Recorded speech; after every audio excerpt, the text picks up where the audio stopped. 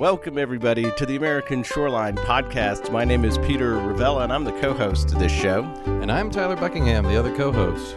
And we have a great guest today to talk about, I think, one of the most important issues on the planet, climate change. Joining us today is Dr. Susan Hovorka, a senior research scientist at the Bureau of Economic Geology, and for all you Aggies out there, that's part of UT, at the Jackson School of Geosciences in Austin, Texas. Dr. Hovorka, welcome to the American Shoreline Podcast. Great to be talking to you, Peter. It's great to have you here, Dr. Hovorka. We're sitting in her office. You can tell that we are in a research facility. There are papers everywhere, maps everywhere. We are really excited to Fossils, rocks, I love it. We're excited to dive into this interview today, but first let's take care of a little business and have a word from our sponsors. The American Shoreline Podcast Network is sponsored these days by Dune Doctors of Pensacola, Florida, a dune restoration company using natural dune plants along the American shoreline. Sea level rise is coming our way, and these are the folks who can help you keep your dune in shape. Dune Doctors of Pensacola. Find them at dunedoctors.com. And TI Coastal Services out of Wilmington, North Carolina. Just the kind of coastal engineering firm you want working in your community. They're responsible. Come in on budget. Go to ticoastal.com for more information. And LJA Engineering in Austin, Texas, and 28 offices around Texas and the Gulf Coast. LJA Engineering, led by Bill Worsham in the Coastal Division. Fantastic guy. Find LJA Engineering at lja.com. Well, Dr. Hovorka, it's great to have you on the show today. And, we're going to dive so deep into the subject of carbon sequestration and the work that you are doing here. But I think it would be really helpful just to start broad. Let's talk about CO2 and why it's a problem, just broadly. We hear about it on the news. We're pretty conversant now that we have a greenhouse gas issue. but let's just back up and in your words, tell us a little bit why this is an issue. So there's a large amount of large amount of carbon stored as fossil fuel in the earth, and we extract this and use it for many purposes, for fuel, for heat, light, for making plastics, for all kinds of purposes. When we extract the fossil fuel and use it, we release the byproducts. Now, many of these are regulated. And we are not allowed to release them. We have to clean it up and nitrous oxide, for example, and all the many particulates. The all the things that would make that you can see or smell.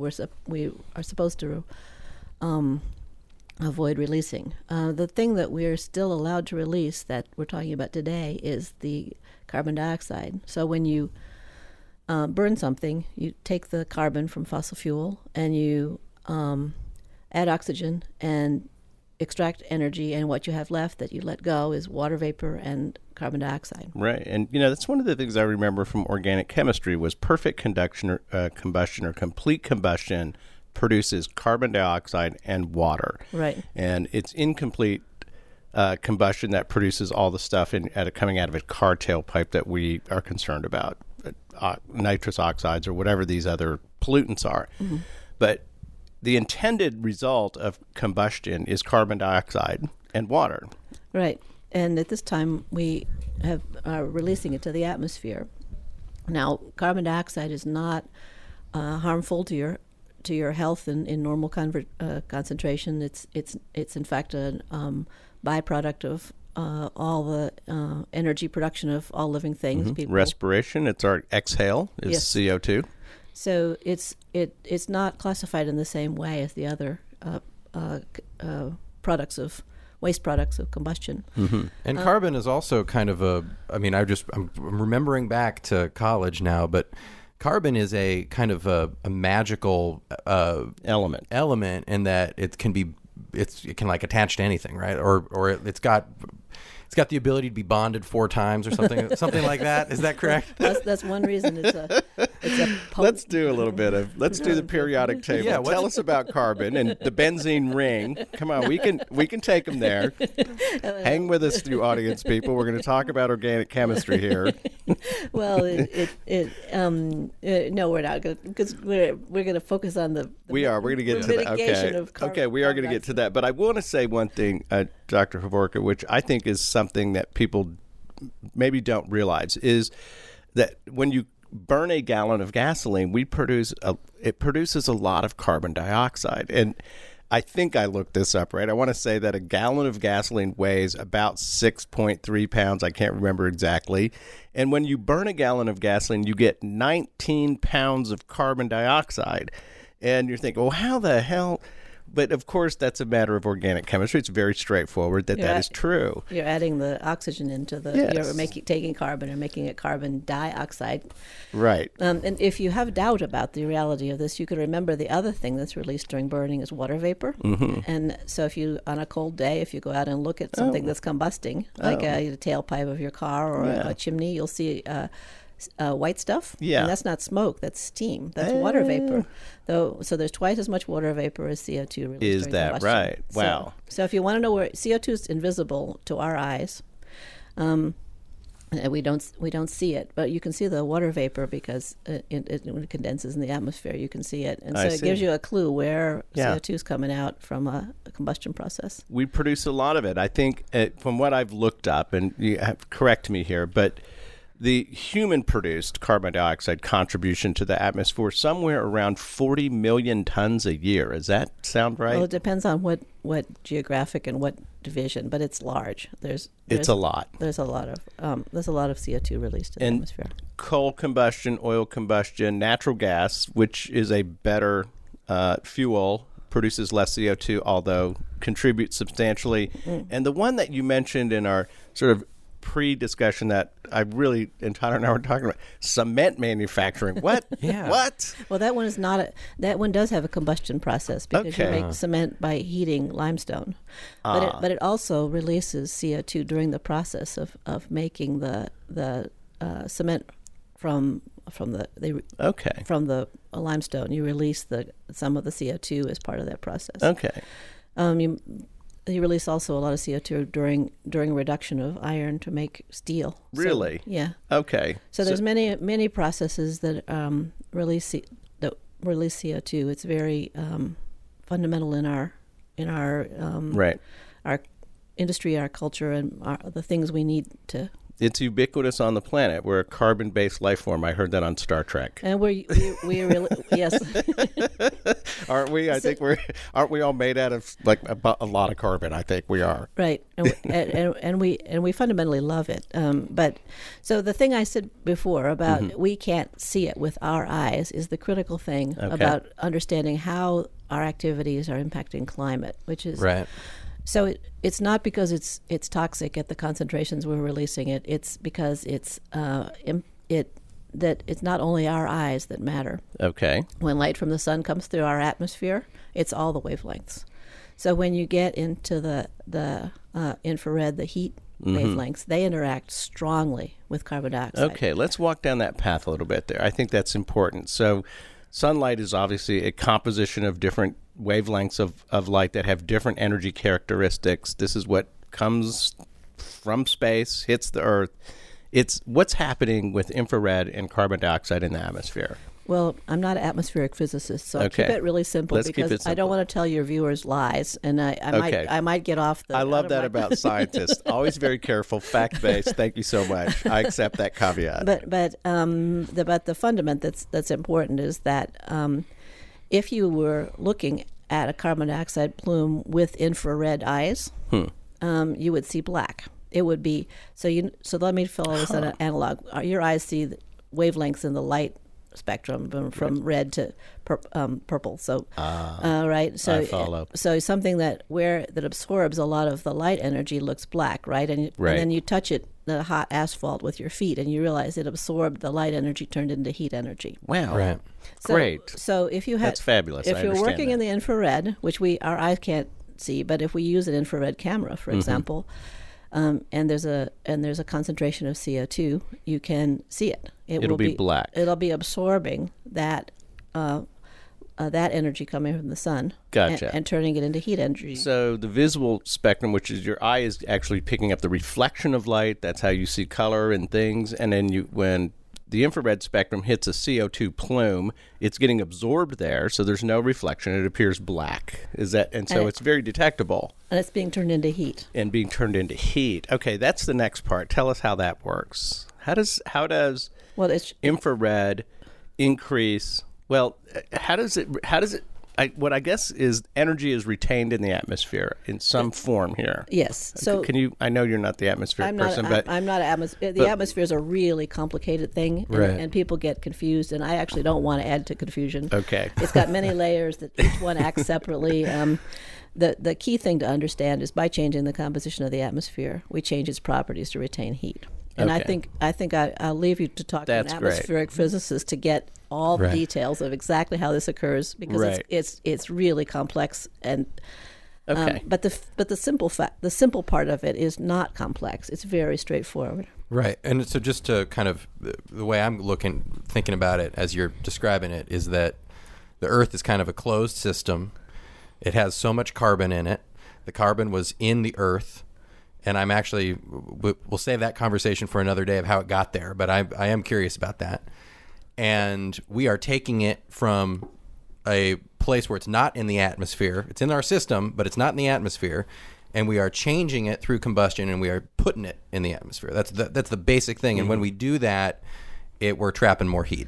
So let's just take a minute about what carbon does when people are not influencing it. Yeah. Explain that. Because would love to hear that. It's a cycle. The plants take up the carbon as part of their photosynthetic activity, right? They take cycle. They take carbon dioxide out of the atmosphere, turn it into plant material. We'll just imagine sugar, carbon. Yeah. So some of those materials are buried. Mostly the prolific providers are plankton in the ocean. Right. So they're taking CO2 from the atmosphere that's dissolved in the ocean. So that's when the atmospheric concentrations go up, the ocean concentrations go up too. Indeed. Because they're in communication. Yes. It's a solution. So, right. So you've seen the reverse occur when you open a carbonated beverage that you prefer to think about. Depending on the time of day, you imagine your carbon beverage. It's either a soda or a good craft beer in Austin, one of the two. It will re-equilibrate with the atmosphere, and you'll see bubbles come out of it when you open it. Mm-hmm. Well, if you change if you wanted to put the bubbles back in, you just increase the carbon dioxide content above it, and it would go back into solution. And that's what's happening to the ocean, and influencing every organism that lives in the ocean too. That is absolutely a big deal, and something we've read quite a bit about and covered on Coastal News Today is the acidification of the ocean. It changes the concentration of, I guess it's bicarbonate or carbonate in solution, and all of carbonic acid. Is it carbonic acid? Yes. Is that it? Which affects the whole shellfish, but it affects the whole natural system in ways that are measurable now. Yes, it's quite measurable and quite a big impact. And if you're talking about how long the exhaust, the CO2 that you released from your driving your car today, it goes up in the atmosphere, but then it's stored in the ocean. So it'll be there for quite a while. That's hundreds, the sink. tens of hundreds of years, and going around. So let's finish this. Yeah, sorry. Let's finish the cycle without people. Okay. The CO2 that's from the atmosphere is taken up by the plants, whether out of the air or out of the ocean, and it falls to the bottom. It's buried. Either as a coal, if it falls to the bottom on land, it could be a coal. If it falls to the bottom in the ocean, it may become oil or gas. And then, of course, those are slowly released. They don't stay forever. When the continents erode, those materials are released back to the atmosphere. And we're talking geologic time here. Geologic time. Millions of years. Processes. That the cycle goes round and round. Well, we've speeded up one of the transfers from the storage in the earth to the atmosphere. Okay. And that speeded up storage in the ocean. Substantially, I would say, right? Right. and because we extract it and then we convert it through combustion or other uses into a gas form of the carbon and CO2 and carbon oxides, I believe they're called. Can I just ask a question back to pre-man manipulation? What % of carbon would be in those different places pre-human? I'd have to look it up. Okay. I think it's on my pegboard. Yeah. I mean, are we like way out of line? Like, No. is it very different? One reason people have trouble understanding climate change is because a very subtle change has a quite significant impact. Right. And people don't understand why going from 350 parts per million CO2 to 400 or 400 to 500. Does this matter to me? And the answer is because it's invisible to you. You don't think it's significant. But if you take something and you imagine it was in a glass of water and you were adding something and that you could tolerate it when it was light pink, but it would taste terrible as it turned purple, and you probably added too much sugar to your tea, and it's a small amount when you're sensitive to it that can matter to the and again we need to go to atmospheric physics and have the climate modelers tell us, and what they tell us matches with what we observe. So I'd like to come back to what I just said about the transfer one way is too fast, because our research is about fixing that. Right. Okay. We're doing a really fast transfer from storage in the earth and releasing to atmosphere. Right. And there's two options. One is to stop it. Right. Don't do that transfer, which many people are advocates for, and I myself am an advocate for in many ways. If you can conserve, use renewables, recycle, all these things are highly desirable and something we need to do. And but the other option we have that people don't think enough about is to fix it. So what we in our research are working with many people around the world to, instead of releasing the byproducts of fossil fuel combustion to the atmosphere, we capture them and we put them back underground. Put them back in the ground. And so I'm going to emphasize these two things because I think it's important for people to understand that there's two ways to respond to the conditions that we're creating with increased concentrations of CO2 in the atmosphere, is to reduce the production, or you say the transfer of carbon from an innate or sort of buried state into an atmospheric condition. And the other one is simply to now that it's in the atmosphere, is to find it, collect it, and put it back in the ground. That's the sequestration idea? Mm-hmm.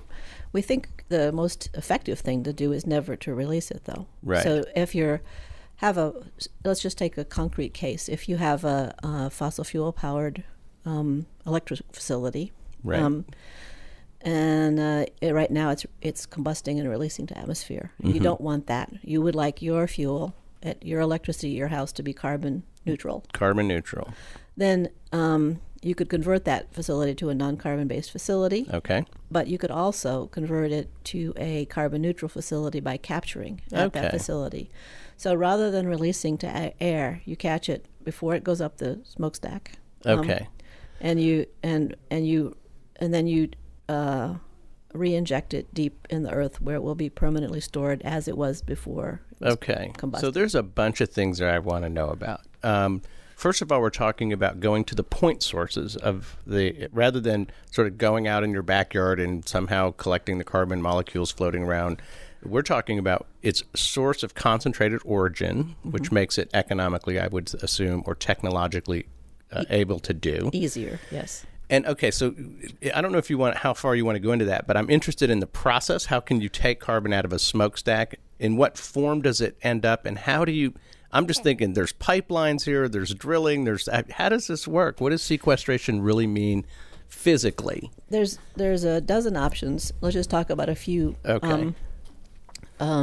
If you are, for example, the Petronova project that's running in Sugar Land, Texas. Okay. They kept their conventional operations, so they're using their coal-fired power plants, bringing Wyoming coal, providing a lot of power to Houston, into the Texas grid, big power plant. They were releasing it all to atmosphere, and now they take, instead of putting it up the stack, they have a big pipeline. You could see it online. They run it over to a facility that's 2 towers. And they do, in that case, what's called a post-combustion capture. They have a chemical. It's an amine. It's a chemical that likes CO2. So you bubble the CO2-rich flue gas through a column that's got this chemical in it. Okay, it's a liquid, I assume. So you dissolve. It's a salt. It's a salt. Okay, salt in water, and so you bubble it through this salty solution that's got this amine that likes CO2. It grabs the CO2 out of solution. If you do it in stages, it'll grab essentially all of it. Then you've got this amine, CO2-rich solution. Okay. And in this case, you want to use that salt over and over again to keep the cost low and not have disposal. Gotcha. So you got to strip it out somehow. So you put it through a stripper. And in that case, you can design these processes to strip by any change, but in that case, they're heating it. So they have a lot of energy at that facility. It's a power plant. Power plant. A lot of heat. So they use the heat and they strip the CO2 out, and then they have pure CO2 and air. Okay. Well, they have back to nitrogen. They release the nitrogen, and they take the CO2, they dehydrate it, and they compress it, and they put it in a pipeline. All right, let's talk phases here because I want to know. So we're talking about the exhaust stack of a power plant, a coal-fired power plant. We're going to run that flue gas through a scrubber, a filter here, an amine salt solution, pull the carbon out of the gas stream, and then take it off of the chemical that pulls it out. So you can reuse it. That makes good sense. And at that point, the nitrogen gets released to the air. There's 21% of the atmosphere is nitrogen. Nobody has to worry about that, right? That's not a problem. Yes, 87. Is it 80? Is it the other way? Yes. It's the other way. Okay. It's the majority of it. I remember this from when I was in scuba diving. There was some partial pressure. I don't know. Anyway. But you end up with carbon dioxide at that phase in a gas form, or is it a liquid form? And what do you do with it then? Chemical engineers can do all this chemical engineering. Whatever magic. phase you want. At Petronova, they have gas phase. It's working at atmospheric pressure. Okay. So then they have to compress it to transport it because it's not efficient to build a pipeline big enough to transport gas phase. Okay. You could, but it would be expensive in the pipeline. Big volume. So you want to compress it because... and how do you do that? What does that mean? You freeze it? No. You want to ship it. In that case, that's an option, freezing it. You have many options. Okay. But in that case, what they do is they want to ship it as a liquid. CO2 is a non-ideal gas, so it becomes liquid at a fairly high temperature and fairly moderate pressure. So it's turned into liquid CO2. And what do you put it in a truck? And they compress it with the blowers, and then they can pump it and then it becomes more liquid-like, and they can pump it, which is more efficient. In a pipeline? So they put it through a series of pumps of blowers and pumps, and getting the terminology right is where you get a lot of efficiency, and I'm not a process engineer. So but you're helping me. I'm understanding. So in general, you squeeze it by the efficient method, and then you put it in a pipeline. The pipeline's about it's online what it is. It's not a very big diameter pipeline in inches, not feet. Right. And they ship it to West Ranch oil field, where it goes down 8,000 feet underground. Okay, so we're re-injecting in a gas form underground in liquefied, and we call it dense form. That if your listeners are very technically savvy, I'll tell them what we call it. Please do. Give it a shot. Because people get this confused. Give it a go. They call it supercritical. Now that sounds like it's nuclear, right? It scares everybody. Please don't think it says anything. Not. It's not. No. It's just what you call it when it's both hot and high pressure. It's a supercritical fluid. It has very interesting properties that. Wow. But it's better to call it in public dense phase because people understand that immediately, and you could pump it rather than blow it. So it goes through a pipeline. It gets to some place where there's an oil field that may or may not be operating, and what we're going to do is re-inject it. And does the phase change when it gets underground, and why doesn't it all just leak out? Well, because we're going to pick the right place. U.S. has a long history. We're very affluent in this history. The Safe Drinking Water Act of 1974 we realized that we were releasing too much contaminant of all kinds to waterways. Right. So the EPA Congress had to charge the EPA to regulate underground injection, to put all kinds of unwanted waste fluids and keep them out of the biosphere. And this is just another one. Okay. It's also been injected underground for decades commercially at very large volumes for Right. a CO2, put this dense phase CO2 underground. What the regulations require, and they're very strict regulations. They're the Safe Drinking Water Act Underground Injection Control Program. Mm-hmm. Look it up, see what they say. They have classes of wealth, they have permits. There's an elaborate regulatory framework. Okay. People haven't heard of it because, for the most part, it works. Tell us the name of the program again. Underground Injection Control. Okay. UIC. UIC program, which is a highly regulated exercise of putting carbon back into the ground. And I would imagine putting any fluid or back, any fluid back in the ground. And the key consideration has to be: does it stay where we put it, and is it going to affect groundwater or other resources we care about? Exactly. That's got to be what you're thinking, and right? They put it in very technical terms. Okay. The first thing is that you have to have a rock that can accept this fluid, Okay. because otherwise it would squirt up. So most people have a conception that rocks are solid. Yes, we do. We Got to change that. I'm looking at all the ones on your shelf, and they kind of look firm. They aren't, though. They aren't. We have to look at those But ones. porosity is a high thing. Yeah, okay. So tell us about this geology. Now we're getting into your territory. Yes, much better in my territory. Yes. That many rocks have spaces in them. Okay. And people will think about the big space as caves, but they also have small spaces. And the small spaces add up to be where most of the space on the Earth is. Voluminous. Yeah. So here's how you understand it. Two ways to understand it. One is if you have a rock that's made mostly of sand. Those are, imagine little round balls. All right. And pack them in as tight as you can. Push them down. Sand grains. Okay, you can use marbles in your mind. Marbles. You've got a whole bunch of little round balls in your... A jar of marbles. Jar of marbles. And you pushed them in. Okay. Where is there space? Between each marble and its neighbor marble, there's space. Right. Okay, make that smaller. Those are sand grains. They shrunk. Now they're very small, round objects. Same idea. The geometry is the same. Yeah. It's about 30% of the jar of marbles is space. Great number. Okay, so 30, is that true for sand typically, that the porosity or the volume of what we look at a stone, 30% of that is actual airspace? Underground, it's full of fluid. Okay. It's usually full of water, or it could be full of oil or gas. Right. Or any other fluid that you have, helium, if you're at a helium resource. But yeah, right. And that's where you get groundwater from. So everybody who's been to a well, a Jack and Jill well that pumped, or any fancy well, is pulling water out of those. It's not out of a cave. It's out of those small spaces between the sand grains. Okay, wonderful. So when we talk about like an aqueduct... Aquifer. An aquifer. I'm so sorry. An aquifer. Aquifer, yeah. When we talk about an aquifer, we're not talking about an underground river. We're talking about movement in those gaps between the marbles. We're not talking about a big cave necessarily. Yes. So most people do think about there being a buried aqueduct, a big thing. Yes. Down there. That's what I used to think about. A big cavern. Everybody thinks about this. Yeah. I mean, because we've all been in caves, so it's the picture we bring. Right. But let's change the picture just a little bit. Yeah. And everyone has experienced this. If you have not, go home, take a plant that's in dirt, right, in your house, and water it. Okay. What happens?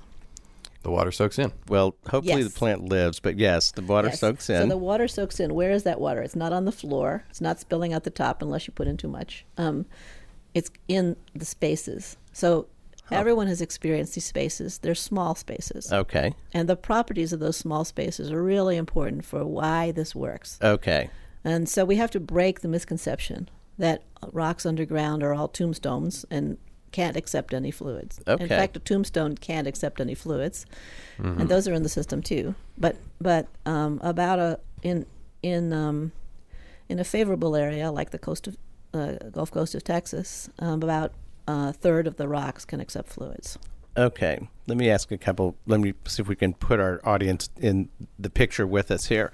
So we're talking about subsurface layers offshore that are some thousands of feet down, I assume. We're not talking about the sand that you would be sitting on the beach. That's not the deposit we're talking about. We're going deeper down into ancient layers of material that has a lot of storage capacity where we can put stuff. Is that fair? That's good. Yes. Okay.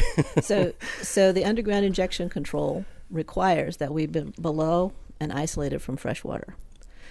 So we're not talking about anything. We have to, by federal law and by state law, avoid injecting anything at all, any fluid whatsoever, into fluids that are either fresh or can contact fresh water. Can I ask another kind of question? We used the soda analogy earlier, but I'm just wondering if you were, I'm not saying you would ever do this, but if you were to take pure CO2 and put it where there was water, would you just basically get carbonated water because they dissolve? We went over that.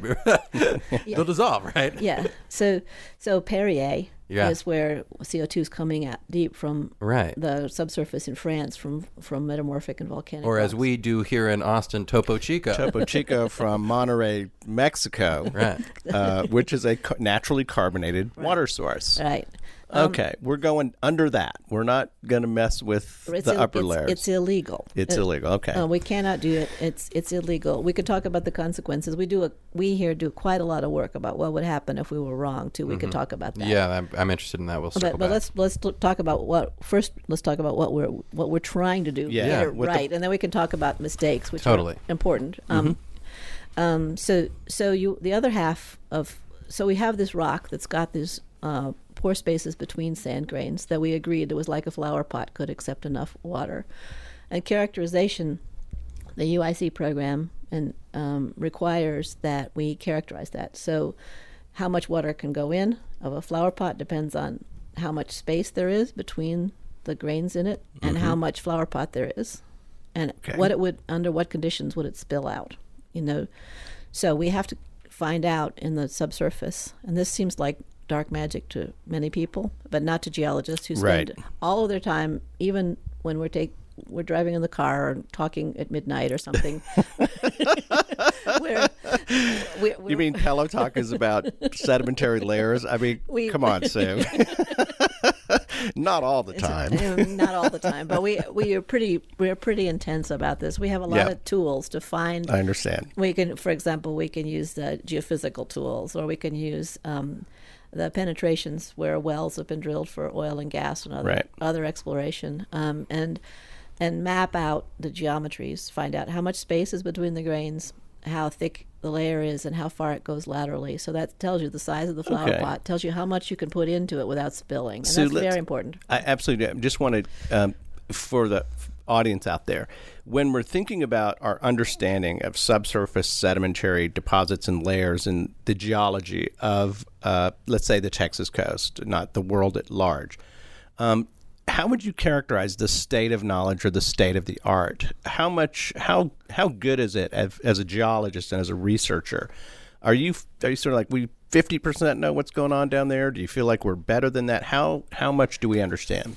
It depends on where you are. One of the reasons we haven't talked about the where part of where this storage would occur, but since we're called the Gulf Coast Carbon Center, you probably know that we're working on the Gulf Coast. Yes, we picked this for two reasons: that we know the state of knowledge is excellent. We have, I would think, very dense information because of the extraction industry, because of the oil and gas that's been extracted. Right.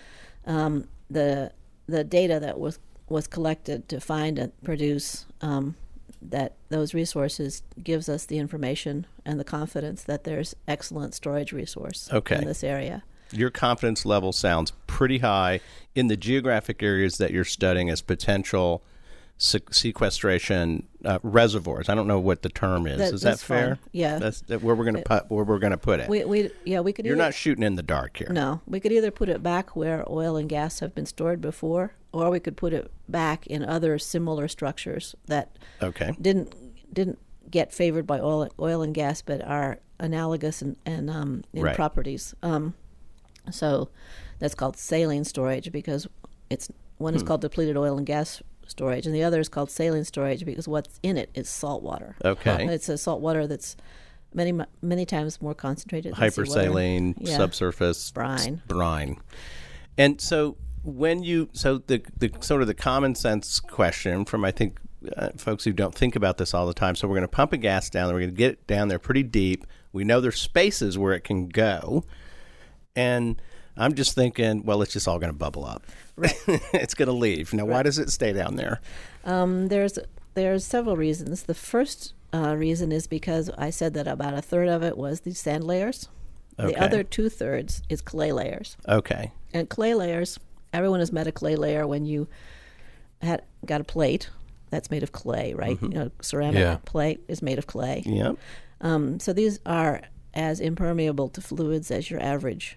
That's why you can have a coffee cup that's made out of pottery. That's right. So because the water doesn't go through it. So nor does the air. They're made. What they're made of is very small grains. Clays are very small grains, and fluids can't move through them because the spaces are too small for the fluids to move through easily. How about gases? I mean, we're talking about CO2 in solution down there, I guess. A fluid is a gas or a liquid. Okay. Jeez. Oh, man. Zing. That's right. So, the 3 phases. Okay, so that helps me. All right. And the dense phase CO2 is liquid-like. It's got a viscosity that's lower than water, so it moves more. So if you think about viscosity, maple syrup has a high viscosity. It moves slowly. Water has a medium viscosity.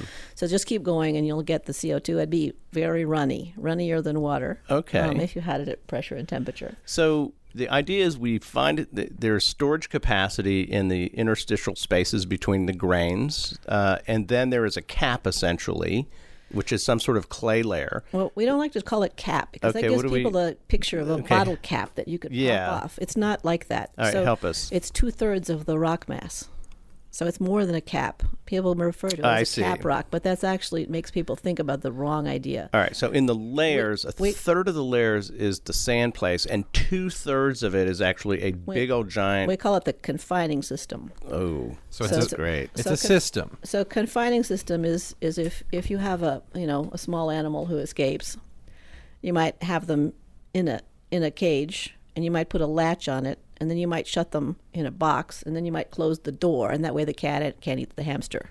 And that's what we have underground is a confining system. Okay. So we have many, because the way of the construction of the earth by nature gives us this confinement.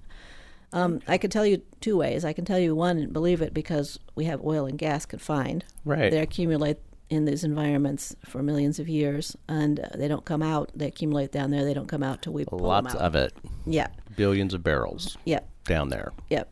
And so that gives us one confidence. The other thing is we could talk about physics.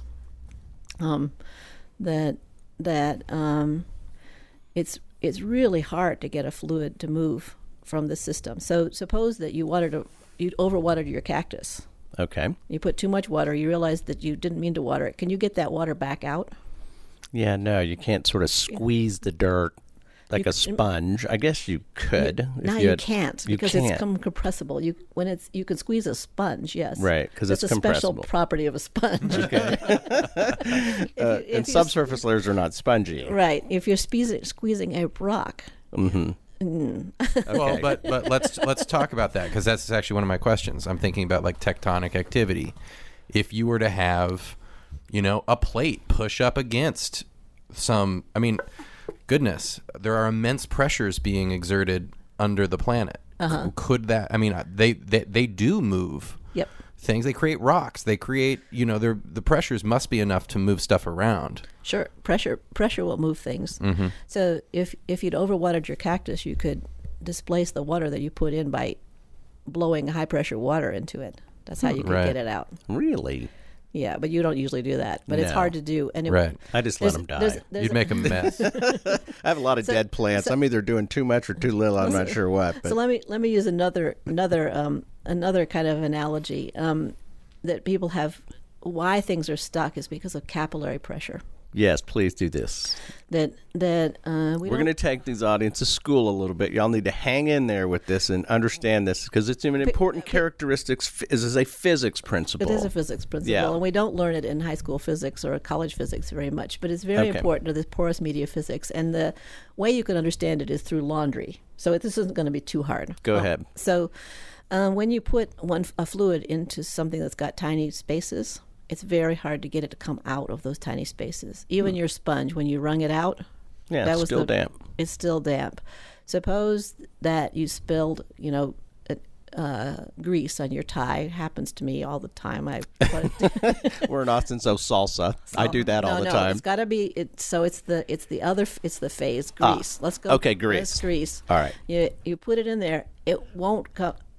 You lick it, won't come out. You blow it, won't come out. What do you do to get it out? Shout it out. And alcohol. Use hot water and soap or dry cleaning fluid. yeah. So what's similar between hot water and soap and dry cleaning fluid? Like dissolves like it Dissolves. dissolves like. That's the word. Yeah. That's the word. That Yeah. You can't get it out except by chemistry. You can't get it out. Physics is not enough. You have to use chemistry. I see. You can't So it's- mechanically separate it, Yes. really. So these capillary forces are very strong, and you know it when you do your laundry. In order to get something out of the pore spaces in your shirt, Okay. you have to use hot soapy water, and dissolve it out. Yeah, right? there's some chemicals. We're doing either soap or there's some distillate that's been put in a. So we know this is true from trying to get oil and gas out of the earth, which is a lot has been invested in that. They won't come course. out when you produce an oil field to depletion. That there's still a third of the original oil Really? down there. And Wow. it's stuck the same way that the grease is stuck on your shirt. It won't Wow. come out of the spaces between. So we know it's sticky down there. Yeah, so to put the CO2 down, same thing happens. You can put it in, but you Okay. can't get it out. It won't Okay. come out. Okay. And that stickiness, the capillary forces depend on how small the spaces are. Yeah, let's do that because I think that what I'm thinking is it's a surface area ratio issue. It's a pore throat ratio. Okay, explain this to So me. capillary forces.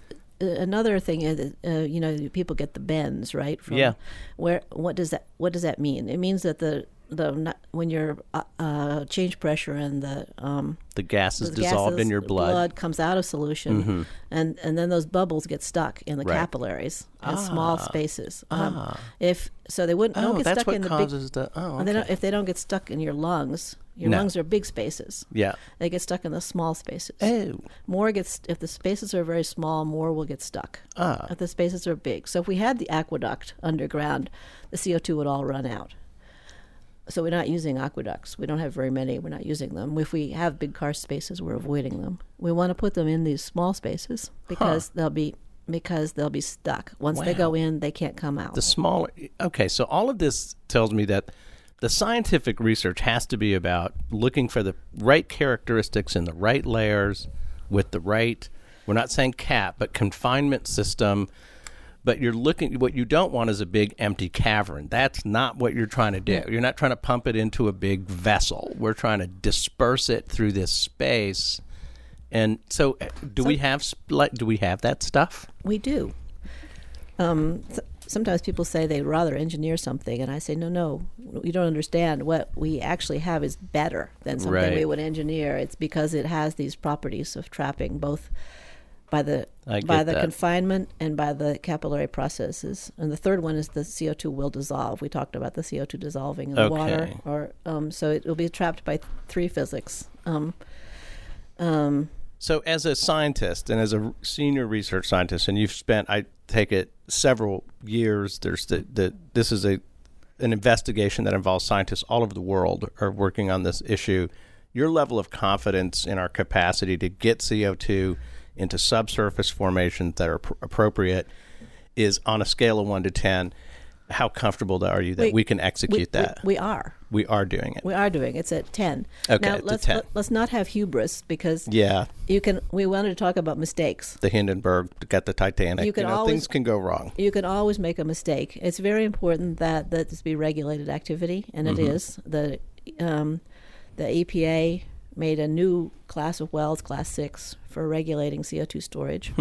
And does Class 6 mean highly regulated? Is Highly that regulated. what's inferred? Highly regulated. They require you to show these principles of physics, the ability of the layer to accept the volume and rate of fluid that you're planning. Okay. And the ability and the quality of the confining system to isolate that fluid Okay. from potable water. You have to show that, and you have to prove it to them. And there's a public review process, technical review, lots of Going back to the plant, water in the plant analogy, as Peter said, you can overfill it, and the amount of space in there for the water is exhausted, and now you got a pool on top of your soil, or a puddle on the floor. or a puddle on the floor if it goes through This would not be acceptable. This would be a failure. So this is part of the in order to get the permit, in order to do this, you have to know how much you can put in. What's the capacity? Yeah, and are we that's the keeping word. are we keeping a wide margin here? Are we saying, listen, let's not push it up to 99%? The UIC program requires monitoring, so we have to show it to get the permit, and then we have to have a monitoring plan to report to the regulator. Okay. That give feedback that our original prediction is accurate That's enough and prudent and sensible. So I would assume that what you're doing, I mean, let's talk about what monitoring would mean. Somewhere in the layers above this sequestered carbon, we're going to look to see if it's escaping up, right? Is that what how do you monitor it? What are you looking for? we have multiple ways to monitor, and that's the core of our research here. Interesting. is to be out with we really like to be in the field with 4 national labs in the U.S. Geological Survey, and a dozen students from 4 universities and from all over the world, bringing all of our toys out to monitor. So we have a lot of tools that it makes me happy. I love that. That's scientists and data and the physics information. Yeah. The physics of CO2 substituted for water allows us to make a lot of measurements. Our first line of defense is pressure, because that's the thing that you were talking, Tyler, most about is overpressurizing it. Everyone's burst a balloon. How do you know you're not going to do that? Because you're going to report to the regulator. Okay. We know what the strength of the Earth is. It's more than a balloon, but it's not infinite. So we have to measure the rate of CO2 that's being put in and the pressure at which it's being put in. It sounds complicated because it's not uniform. I mean, the thing I think about it's easy. Well, I mean, I'm assuming then that the storage area, I don't know what to call the layer that we're putting area. in, that the injection may result in differential pressures in that system, that it's not quite a balloon where the pressure is clearly equalized across the interior of the balloon. But in these, I mean, in other words, is it uniform? Does it sort of even out? Does it spread through? No. How do you make sure you don't have a hot spot, basically? It'll be like pressure in a garden hose, where the high pressure is near the point that you start. Okay, of course. If you're putting you have a punctured hose and it was supposed to sprinkle, and it'll sprinkle more at the close end, it's got higher pressure. I get you. And the pressure will dissipate as you go further out. It's a Right. radial property. So the place that you have to be most confident at is the place that you're injecting. Right, highest pressure point right there. And so obviously you're penetrating whatever the layers are, the containment system, and obviously it has to be resealed. I would assume, what is it? You pump cement down? What do you do? We have a whole set of technologies. Perhaps you've known in the news of various people who've failed in this technology. It is possible.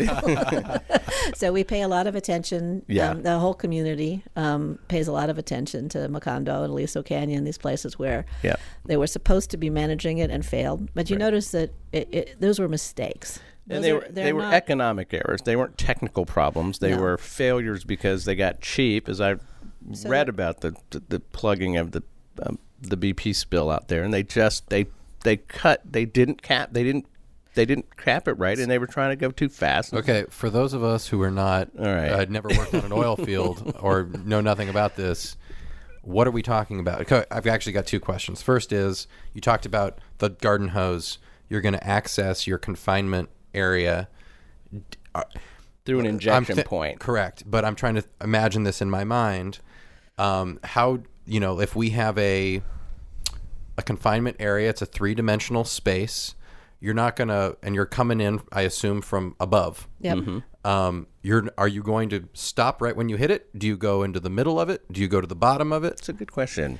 How do you do that? Your choice. It depends on how much fluid it'll accept. The best way we have is that we use to maximize the use of the well is to deviate the well. You go down vertically for a while, and then you turn and zoom off sideways, and then by the time you're in the zone, the injection zone, you're going laterally, and that means that you can spread out the pressure, and you don't have one point that's being released at. You have a whole length of interesting. The release is parallel to the surface of the Earth. Essentially, you're in a layer and you turn 90. This is something people don't really know in directional drilling is you can make a 90. It takes a little bit of a curve there, but you can go sideways and you create injection over a broader area. And this is how it's like a sprinkler thing with a bunch of holes in it. Is that kind of the idea? Well, you go down vertically for a while, and then you deviate the well. You put tools on it that will make the drilling focus on one side, and turn it. It'll turn. It'll turn until it goes. And if you want, you can make it go completely horizontal. That's how the well that's been operating for 20 years in the North Sea is for CO2 injection. Norway's well at Schleipner Field. We could talk about that. But that's how it's completed. Or we could, the ones at West Ranch are just vertical wells. It's very simple. You perforate them. You have a sand, and you want to inject into it, and it's 30 feet thick. You make holes in the pipe. Yeah. And let it leak out. So it is like that long, what are those green ones that are like the snake? Soaker hose. Yeah, a soaker. That's what I'm thinking. It's a soaker hose. The pipe becomes a soaker hose. And the technology of all of this, and it's not a coincidence that we're sitting at the University of Texas Bureau of Economic Geology, where the science and technology of drilling and subsurface science is deep here. I mean, to use a bad word, but it is. This is what BEG has been doing for decades, and there's a lot of great scientists here. And it's fully commercial operation. So it's a regulated commercial operation that that we'll talk more about what we do with mistakes. But let's go back and finish talking about what we're trying to do, how we do it correctly, which is. Most wells operate quite correctly. So you were talking about the well itself. There's a whole protocol about how you drill a well. We've drilled several wells for experimental purposes, so I know this. You drill a large diameter well, and our last set was 10 inches. Okay. You put a steel casing, and you cement that in. The way you cement it in is you put cement down the middle, and you squeeze it up along the outside. So then and then you chase that cement so that the center of the well is now open, and the cement's all gone up. Cemented the steel to the rock. It's outside the pipe at that point. And then we start worrying about whether that's good, and we can do various tests. It's required by the regulator to do various tests. You can test it with physics. For example, if the steel is hanging in space, not welded in properly, cemented in properly, it will ring. So you can tonality and the acoustics of the pipe. You can see you can see where resonance. You can see where the pipe is not cemented in properly.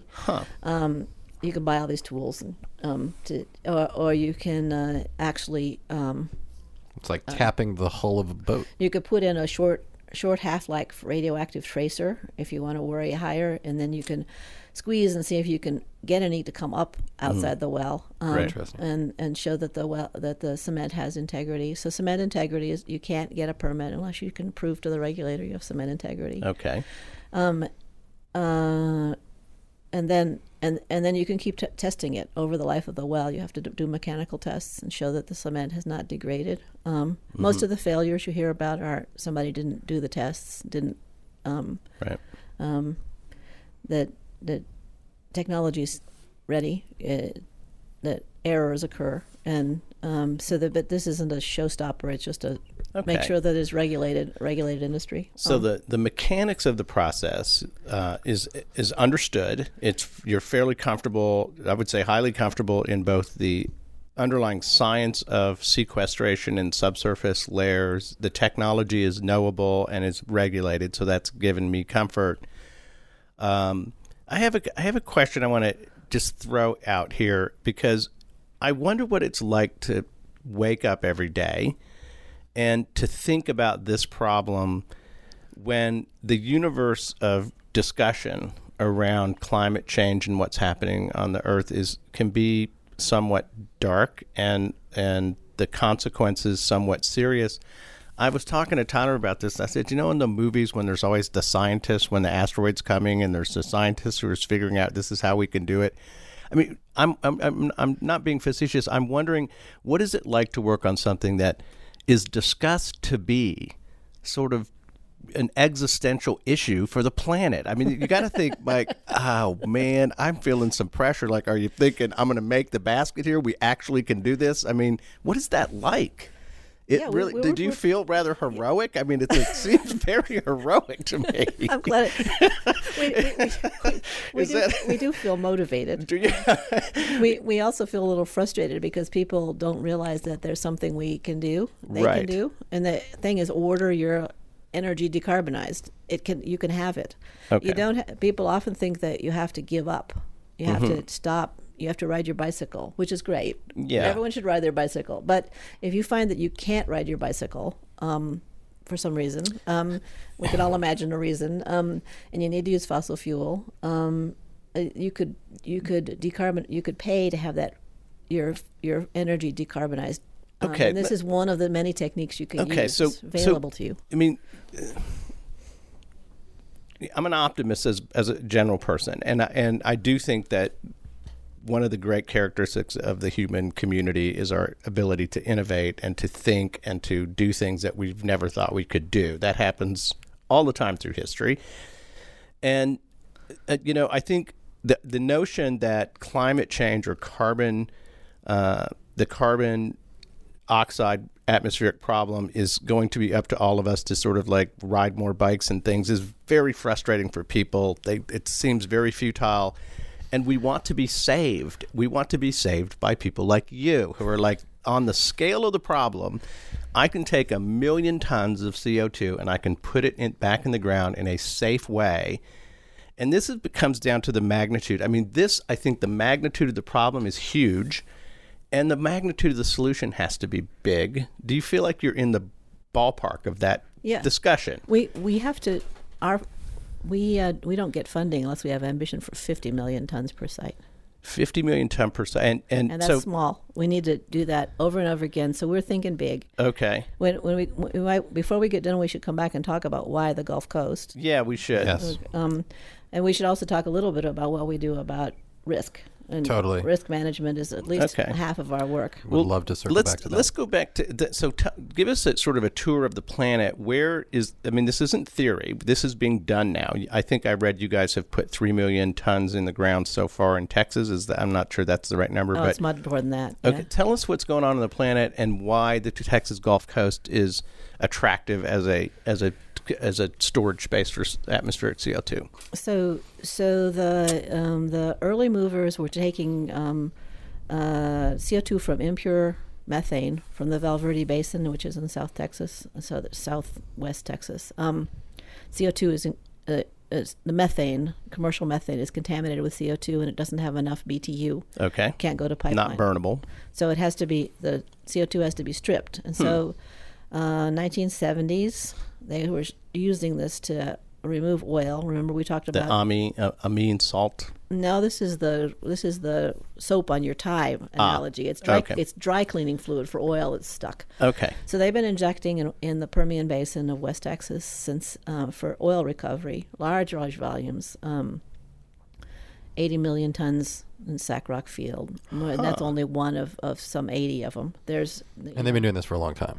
Yeah. Where are they getting it, the CO2? Well, the CO2 is coming. Part of it's coming from the stripped out of gas. It's a byproduct, a waste product of gas production. The gas flare off. They're taking the CO2 out of the flare line and they're putting it back in, kind of thing. No, the gas they're producing is methane plus some CO2. Okay, sorry. Right. So you got to clean it up, take the CO2 out, then you have pure CO2 and you can use it. Okay. They also produce CO2 from natural CO2 accumulations in the Rocky Mountains. Now, Dr.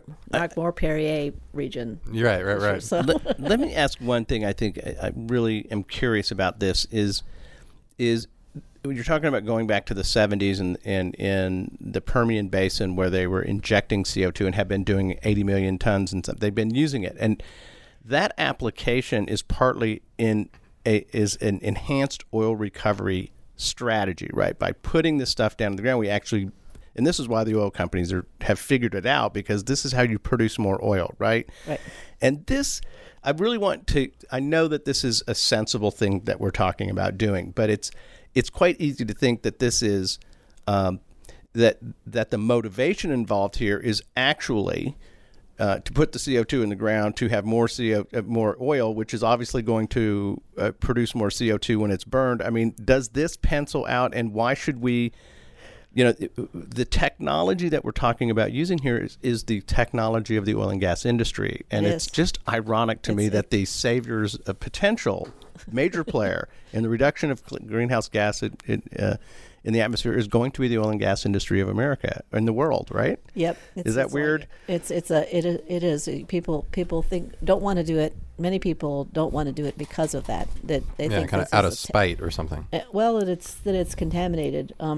So two things. We could use the CO2, can use the CO2 to recover more oil. My colleague Vanessa Nunez has done a study looking at called net carbon negative oil.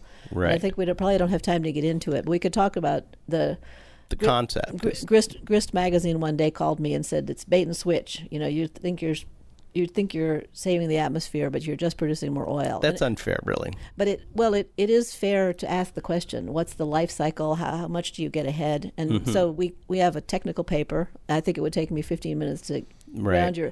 The answer is both. It has a period of being carbon negative, and then it switches to being carbon positive as the field gets older and older. And we could talk about that. Okay.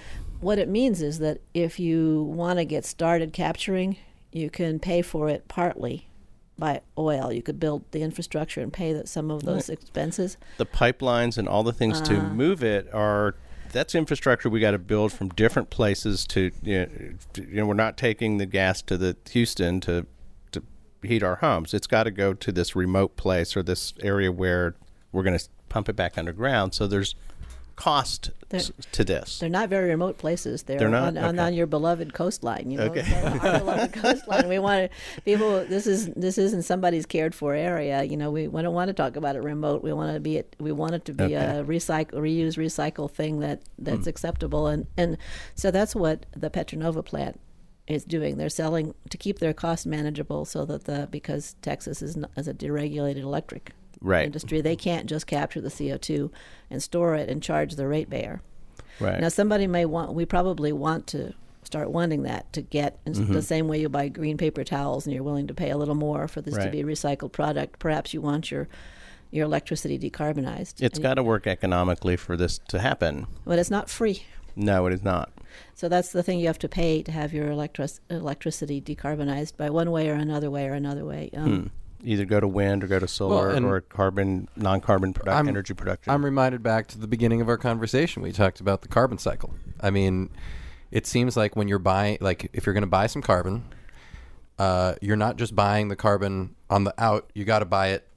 You have to buy the full cycle. In other words, if you're going to participate with carbon, you have to participate in both directions. And our society is just learning this. We know we're starting to have to do this with electronics, that we should include in the price of electronics the disposal and recycle costs. Right. We're not perfect on this, and we're not perfect on the carbon, but we could. So there's a lot of discussion about the carbon taxes and different ways, different mechanisms where you could pay to decarbonize. But this is the misunderstanding of the economics. It will cost more to take the carbon out. The free thing is to release it to burn fossil, release it to the atmosphere. Right. That's the cheapest. But if you don't want that to happen, either you have to give up the fossil, and you may or may not be able to do that globally for everybody. And so the International Energy Agency, who does studies of this,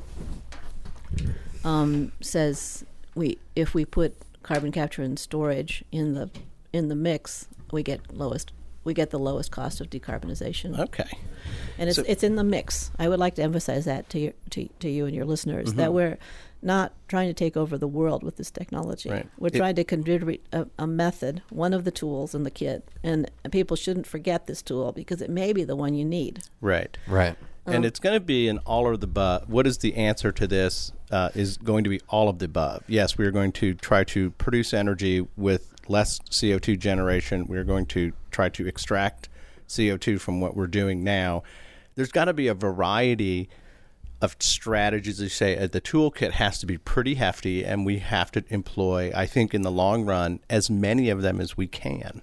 I agree with that. Is that kind of... Actually, to be correct, we have to offer the industries and the consumers their option of what would be most useful, and wait and see what the choices people make, which is one reason I wanted to talk to your coastal listeners, is because if to use the nearshore sediments miles beneath the nearshore environments, there will be people who care deeply about those environments. You betcha. And in our state, in the stage of research we're at now, we want to hear from people who are interested in use and protection of coastal environments. Okay. So to join the conversation. To join the conversation and tell us things we don't know or you may not realize, to get information from us about what we know about the risks and the opportunities, but also to learn from people what are the highest concerns so that people can make the choices they want to make.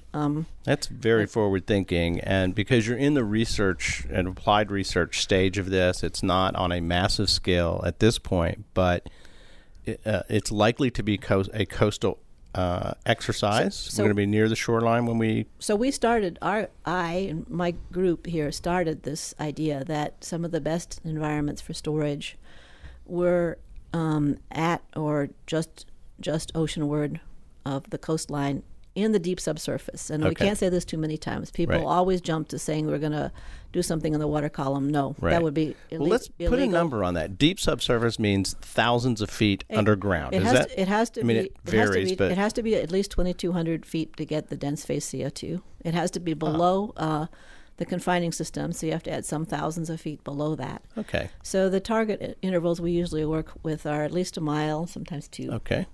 Fabulous. And we know the oil industry can do that. I worked on a gas well that was 18,000 feet up in the Permian Basin. We usually don't want to go that deep because the pressure gets higher. So it's not the sweet. So there's kind of a Goldilocks area there. Is above about 10,000 feet and below 5,000 feet. Okay. It's in the sediment beneath the sea. Gotcha. So as a coastal, let's introduce the coastal community, the real estate people, the surfers, and the shipping people, and all of these folks who live and work on this very populated space that we utilize. What would they see physically along the shore, and what are we talking about? We're talking about a drilling rig here, right? Is that, what would we say? To execute this in nearshore, what are we talking about? So we have a couple options. The Japanese, who are even more densely populated and socially and environmentally conscientious. Maybe that's the word. I'd give them intense that. About intense. It. Organized. So we were just meeting. Just meeting good. With them. In fact, we're collaborating with them. They drilled their wells onshore and went under the offshore. So the deviated well starts onshore. So it might be a well pad. Most people have seen you'd have certainly to bring in Texas we have a drilling rig, and it sticks up it makes noise. It's regulated. It's a bit of a pest because trucks come in. Yeah, it's not free. But we're going from the shore and then offshore. We know how deep we're going, 5,000 to 10,000 feet down. How are we going? Directionally drilling offshore, a mile, 2, 3, 4. How far out and under the sea are we going? So this is about finding the right flower pot. Okay. Why would we bother the coastal community, which is a sensitive region? It's already under serious onslaught from climate change. Quite right. Why would you harass an environment that's already got stress? And the reason is... That's the best question of the interview right there. Way to go. Do you want to switch? Go ahead. I'm sorry. The reason is geologic. Okay. We were looking for these big, thick piles of sand. And where are they? They're where have you seen a pile of sand form? It's where the river meets the sea. It's sorted. It makes a nice on the beach. Mm-hmm. That's the spot. That's where. So these are buried. You said we weren't going to mess with the beach, the current beach, right? Right. Because that's protected. Right. It should be. But in the past, during geologic time, You got to help us here, Sue. So back in, we're talking 20 million years ago. There you go. Thanks, Miley. That's not the ocean 100 years ago. We're talking 20 million years ago. We can find those old beaches, and they're down there. They're way down there. Right. And that's what you're looking for. Because the people to talk about subsidence on the Gulf Coast, we know this is happening. It's happening geologically. The Gulf Coast is going down. Right. The Rocky Mountains are going up. Right. They have made over geologic times environments that are very similar today. They started up, used to be the coastline was up mostly to Austin. Yeah. Or even further. That's why I love finding marine fossils here in Austin. Is this used to be the shoreline, Austin, Texas. And then it migrated, filled in, the Rocky Mountains were eroded and built the coast of Texas. Oh, that's how we were talking about that today. We're like, how did... Okay, anyway. And it's built out further. Sometimes the subsidence, the amount of sediment has been larger. Like there was vigorous mountain building 20 million years ago. Okay. And it built further out. So down there, when you go a mile or two down in the Miocene age strata, for example, there are beaches buried. Okay. And they're buried 10 or 20 miles offshore. Okay. So you're looking for ancient shorelines, which happen to be... And river deposits. Which happen to be accessible really from the current coastal areas. They're located there because that's where the permanent edge of the continent, where it goes from higher floating continental crust to ocean crust. Huh. So the coast's not there by accident. Okay. It's a long-lived feature that's maintained and moves around a little bit, goes out to sea, comes back. And that produces the sand, the beach, or the delta or the river deposit. And then the sea rises and it lays down a layer of clay. Okay. And then the river builds out and deposits a delta, a beach, and we get these stratified layers. We get these layers. It's building our containment system for us. It is, and so there are hundreds. Count them. Mm-hmm. On my wall, you'll see all these pictures of hundreds of layers of which we know, and we give them each individual names, like the Greta, our friend, the Greta. That's your favorite layer, the Greta. Is Greta going to help us solve climate change? Is that part of Frio blue sand? I know these like my children. How wonderful! I love it. So we work on them. We work on them intensely to understand their flower pot nature, how they can contain, and what it would take to spill. We can. Now, there's a couple questions I have. You could put the rigs, a mile offshore, so we don't at least have to hear them, or they can be on land, and that's a cost issue. I'm sure that there's probably some differential there. That we're still trying to figure it out. The drilling near shore in the Gulf Coast is kind of quiescent, so we don't have a good modern cost. If any of your listeners want to talk to us about it, what a good modern cost, where to get it, how to estimate it more correctly. Right. Yeah, you could go. You can go. We're not talking about ultra deep water here, where the modern activities, most of the modern activities in the Gulf, it's in the deep water, in the federal waters out there. Yeah, and it could be federal water. There's it would be a we got 3 marine leagues here in Texas. Out 10 miles is state submerged land, and then we get into the federal folks. Right. And this week, I just have to throw this in because I read this week that in March, the Bureau of Offshore Energy Management, the federal agency that leases offshore land for oil and gas development, is opening up 78 million acres of the Gulf of Mexico, all the remaining unleased federal land throughout the Gulf of Mexico next month.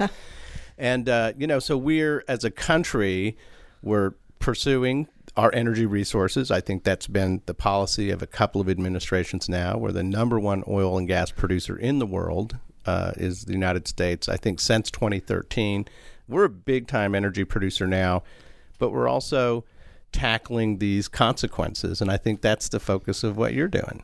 Yeah, it's an option for people who want a business, for example, to decarbonize. Mm-hmm. You could sell decarbonized products, and it's an advantage that the Gulf Coast has is that we both have the resources and the storage, so you could close the loop, extract the carbon, produce the energy and other products that that you want to sell, and then put back the carbon Right. without having to ship it or transport it anywhere. I see. It's so- almost a little, indirect cap and trade-y kind of idea. It's that a they're- direct cap. It's a, It is, It's, yeah. it's a very the business community, I don't think, has caught on to the fact that we have this big advantage over people in, for example, New England or Minnesota, or that. Because of our geology here in Texas, is that Yes. what you're saying? We That have- we we have have the unfair- we have the storage space. We have unfair advantage two ways. We have both the resource Yeah, and the technology. storage space. So we could we could pull it up, extract the CO2, and put it back down. Okay.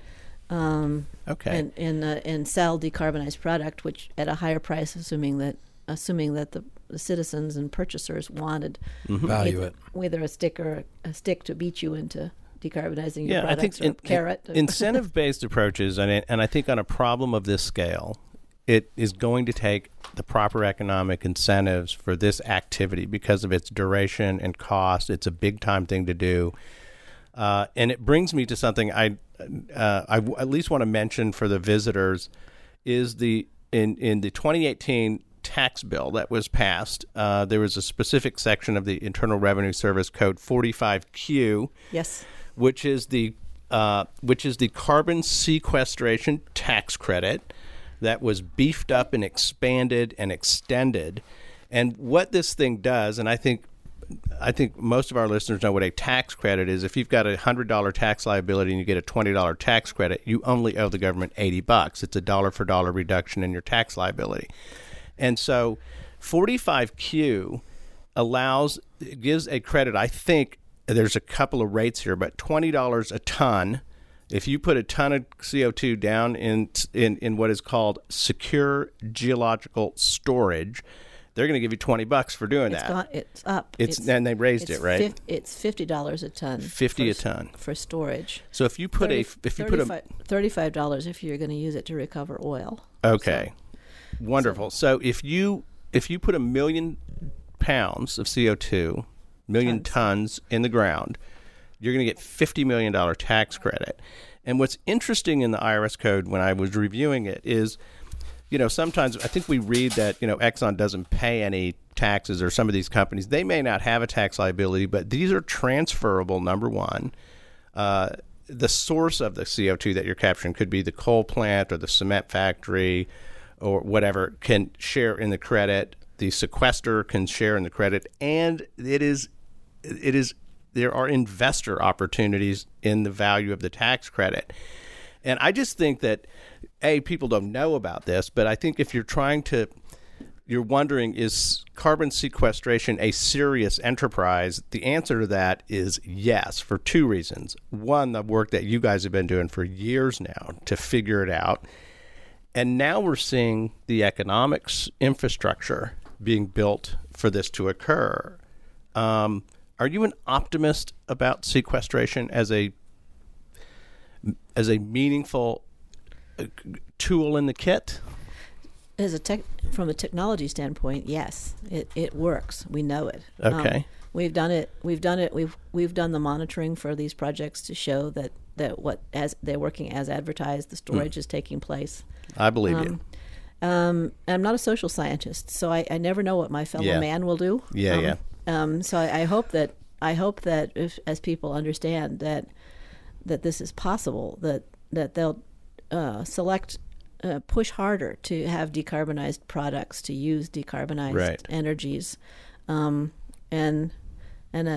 I think they're complementary. That if there's a value in decarbonizing, and you prefer strongly solar or nuclear, or you prefer then you can choose to purchase that preferentially. But this technology supports the others. I gotcha. The low cost is to burn and release to air. Right. That is the tragedy of the commons. Using our common spaces as disposal areas, which we used to do a lot in the rivers, but still do quite a bit in the air, and that's not good practice. So if we shut that, because we can manage it, it offers us the opportunity to manage it. And doing that means that the fossil can no longer be the low bidder. that makes Right. all other options, There you go. more I'm with you. attractive. So I don't think this technology is a competitor. I think it's a collaborator with Yeah. all the other carbon reduction technologies. It's an augmentation. It's great to have it. And I personally think I didn't realize this was as far along, that there was as much energy, and I mean both intellectual and financial energy being invested in this technology, and that it actually is being deployed in several places around the world. It has been tested. There's more to learn, all of this stuff, but it's a reality. It's a reality. Boy, it's nice to get some good news that maybe we can sort of turn the clock back. The really thing I wonder is, we're I guess we're fairly early in the application of this idea. I think the human community is producing somewhere around the neighborhood, I don't know, 40 million tons a year. If we could undo this year, for example, put 40 million in the ground, 40 million tons in the ground, we've sort of gone back to 2018. In order for us to make serious progress here, it's a long-term exercise, right? We have to just get good at this and do it for a long time, and we might start to bend that parts per million curve. It has to be a sustainable activity, and Financially viable, which is how I hear that. yeah, and globally too. Yeah. Which is one of the challenges. Many people want to talk about the problems of the global application, which are real. We work a lot with collaborators in China.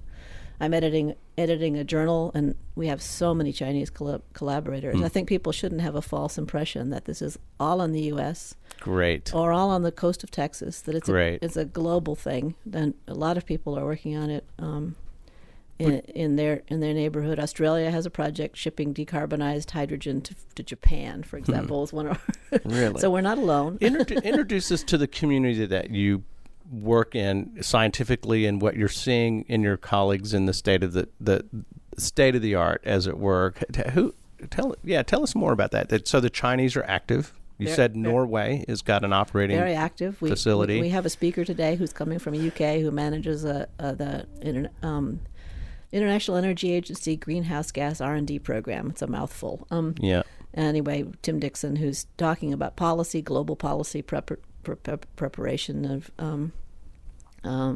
to include on land, but also the breakthroughs to include a protection for storage in marine environment, sediments below marine environments. Okay. Which is possible now under the London Protocol. Well, so it's regulated. We have Yeah. to show this. You have to show this, but it's also permissible. So it means that countries like South Africa, who produce huge amounts of CO2 when they do coal to liquids they can join and store their CO2.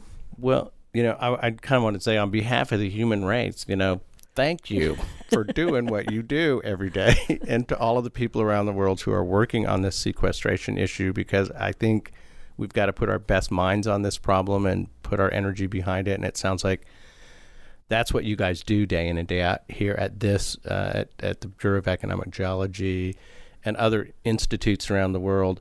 And is it true that, surprise, surprise, people might be surprised to learn that the oil and gas industry is funding a lot of this research? Is that fair to say? The oil and gas industry realizes that they're in the energy business, Mm-hmm. and they'll sell you whatever kind of energy you're buying. Right. I've heard a lot of friends, environmentally conscious friends, who, including myself, who say, the fossil fuel industry is doing this to us. Yeah. But actually, it's kind of unfair, really. I find that I have to pay for my fossil energy, and I'm sorry not to have it decarbonized. I bear the guilt, but the possibility of buying guilt-free energy is something attractive to people. Mm-hmm. And I think well put. the major oil companies, energy companies, many of them are changing their name to include energy, Yeah. to say that we're selling energy we're not just selling you one form of energy. We're selling you what you want to buy. If you want to pay for it, we're ready to sell it to you. Absolutely. So they're not doing it out of the greenness of their heart. No. They're doing it because they think the demand for the product. So we as consumers have a great deal of power that collective power we should be using. We should be saying, I will pay. Not a huge amount. It's not doubling, but it's an incremental cost of the same sort of incremental cost you pay for other recycled products. I'm on the City of Austin Green Power Program. I pay a little bit more in my kilowatt hour rate because I'm trying to tap into the City of Austin's wind energy production stuff, and I pay a little bit more for that because I think that's a good thing. And I was in it so early, I got bumped off now. It was such a good deal for a while, wasn't it, when it started? And I think it's not quite as good a deal nowadays. But one of the things that was interesting to me, a couple of things in Coastal News Today when I'm perusing through what's going on in the offshore energy industry is BP. I think it's BP just spent $225 million to buy into the offshore wind leases that were just sold off of Massachusetts. Those leases went for about $400 million to a consortium of companies. But BP was one of the bidders, and so was the biggest utility company in Connecticut, Rhode Island, and Massachusetts. I think it's called Eversource, I think is the name of it. But the energy people are really starting to look at these alternative generation because they're, I think it's a little bit like the iPhone. We're going to get smart about non-carbonized, non-combustion-based energy sources, and it's technologically something that can get more efficient and better. And I think the economics are going to push us in that direction. That's sort of my long-term thought. Is that consistent with what you see in the industry? Yeah. Well, I'm a long way from an economist, but me too. But I can fake it. I at least try to read about it. The thing we hear from the International Energy Agency in Paris when they do these studies is that you can displace quite a lot of fossil power and out of the system, and it's hotly debated how much you can displace. Okay. But that the costs begin to go up if you try to displace it all. If you try to forbid, do prohibition of any fossil. I totally believe that. The costs go up, so that they put carbon capture and storage in their portfolio to manage cost. And it's a mix that. There are a lot of products that can't be decarbonized. You have to, like cement, steel, plastics. These things produce CO2, so you have to deal with those. Okay. If you wanted to use the 1.5 degree technologies, if you wanted to capture from the air, direct air capture, and you're going to do what with it? Put it in the ground. There's a lot of people trying to make it into products, which great. That's a recycle use. Okay. But it's probably not. Most of the people think that that's a relatively minor contribution. That you can only make so many sneakers, carbon neutrals. Right. that there's all and they're valuable. I don't want to be disparaging. Of course not. But we're talking about scale of the magnitude of the problem and the magnitude of the solution need to be sort of in balance a little bit. And if you want to do BECCS bioenergy, you can capture the carbon using plant sources, and photosynthesis, and I've seen that commercial. There's an algae bubbling tube in an energy company going, "This is what we're working on." And both direct air capture and BECCS are quite expensive, but they need CCS as their offtakes in order to do something with the captured CO2. They need it. So I would encourage people who feel very strongly as I do, that this is a key problem, to consider the CCS as an ally, not an enemy. CCS being the carbon capture and storage. This process we're capturing CCS. And putting it underground. To look at this as a serious effort. It's an ally. An ally. It's an ally, not an enemy. Great. Even though it makes friends with the enemy, that's sometimes the way we actually find a solution. It's not a simple world, I really do think I completely agree 100%. And what I find is that if you're serious about taking on problems in society, it is easy to be a clean hands person and sit on the sideline and just pontificate about what you think should happen, and we should just quit using oil. Simple, clean, bam.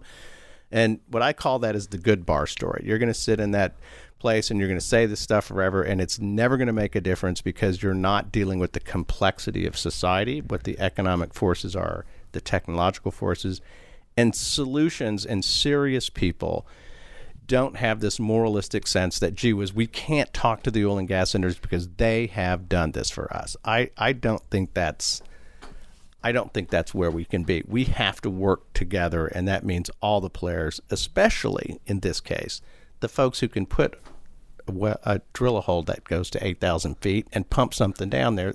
That ain't going to be me. That's going to be Exxon. And so if we want to talk about this, we got to talk to the engineers and the people and all. That's who's at the table, and that's our partner. And I think we have to think about it that way.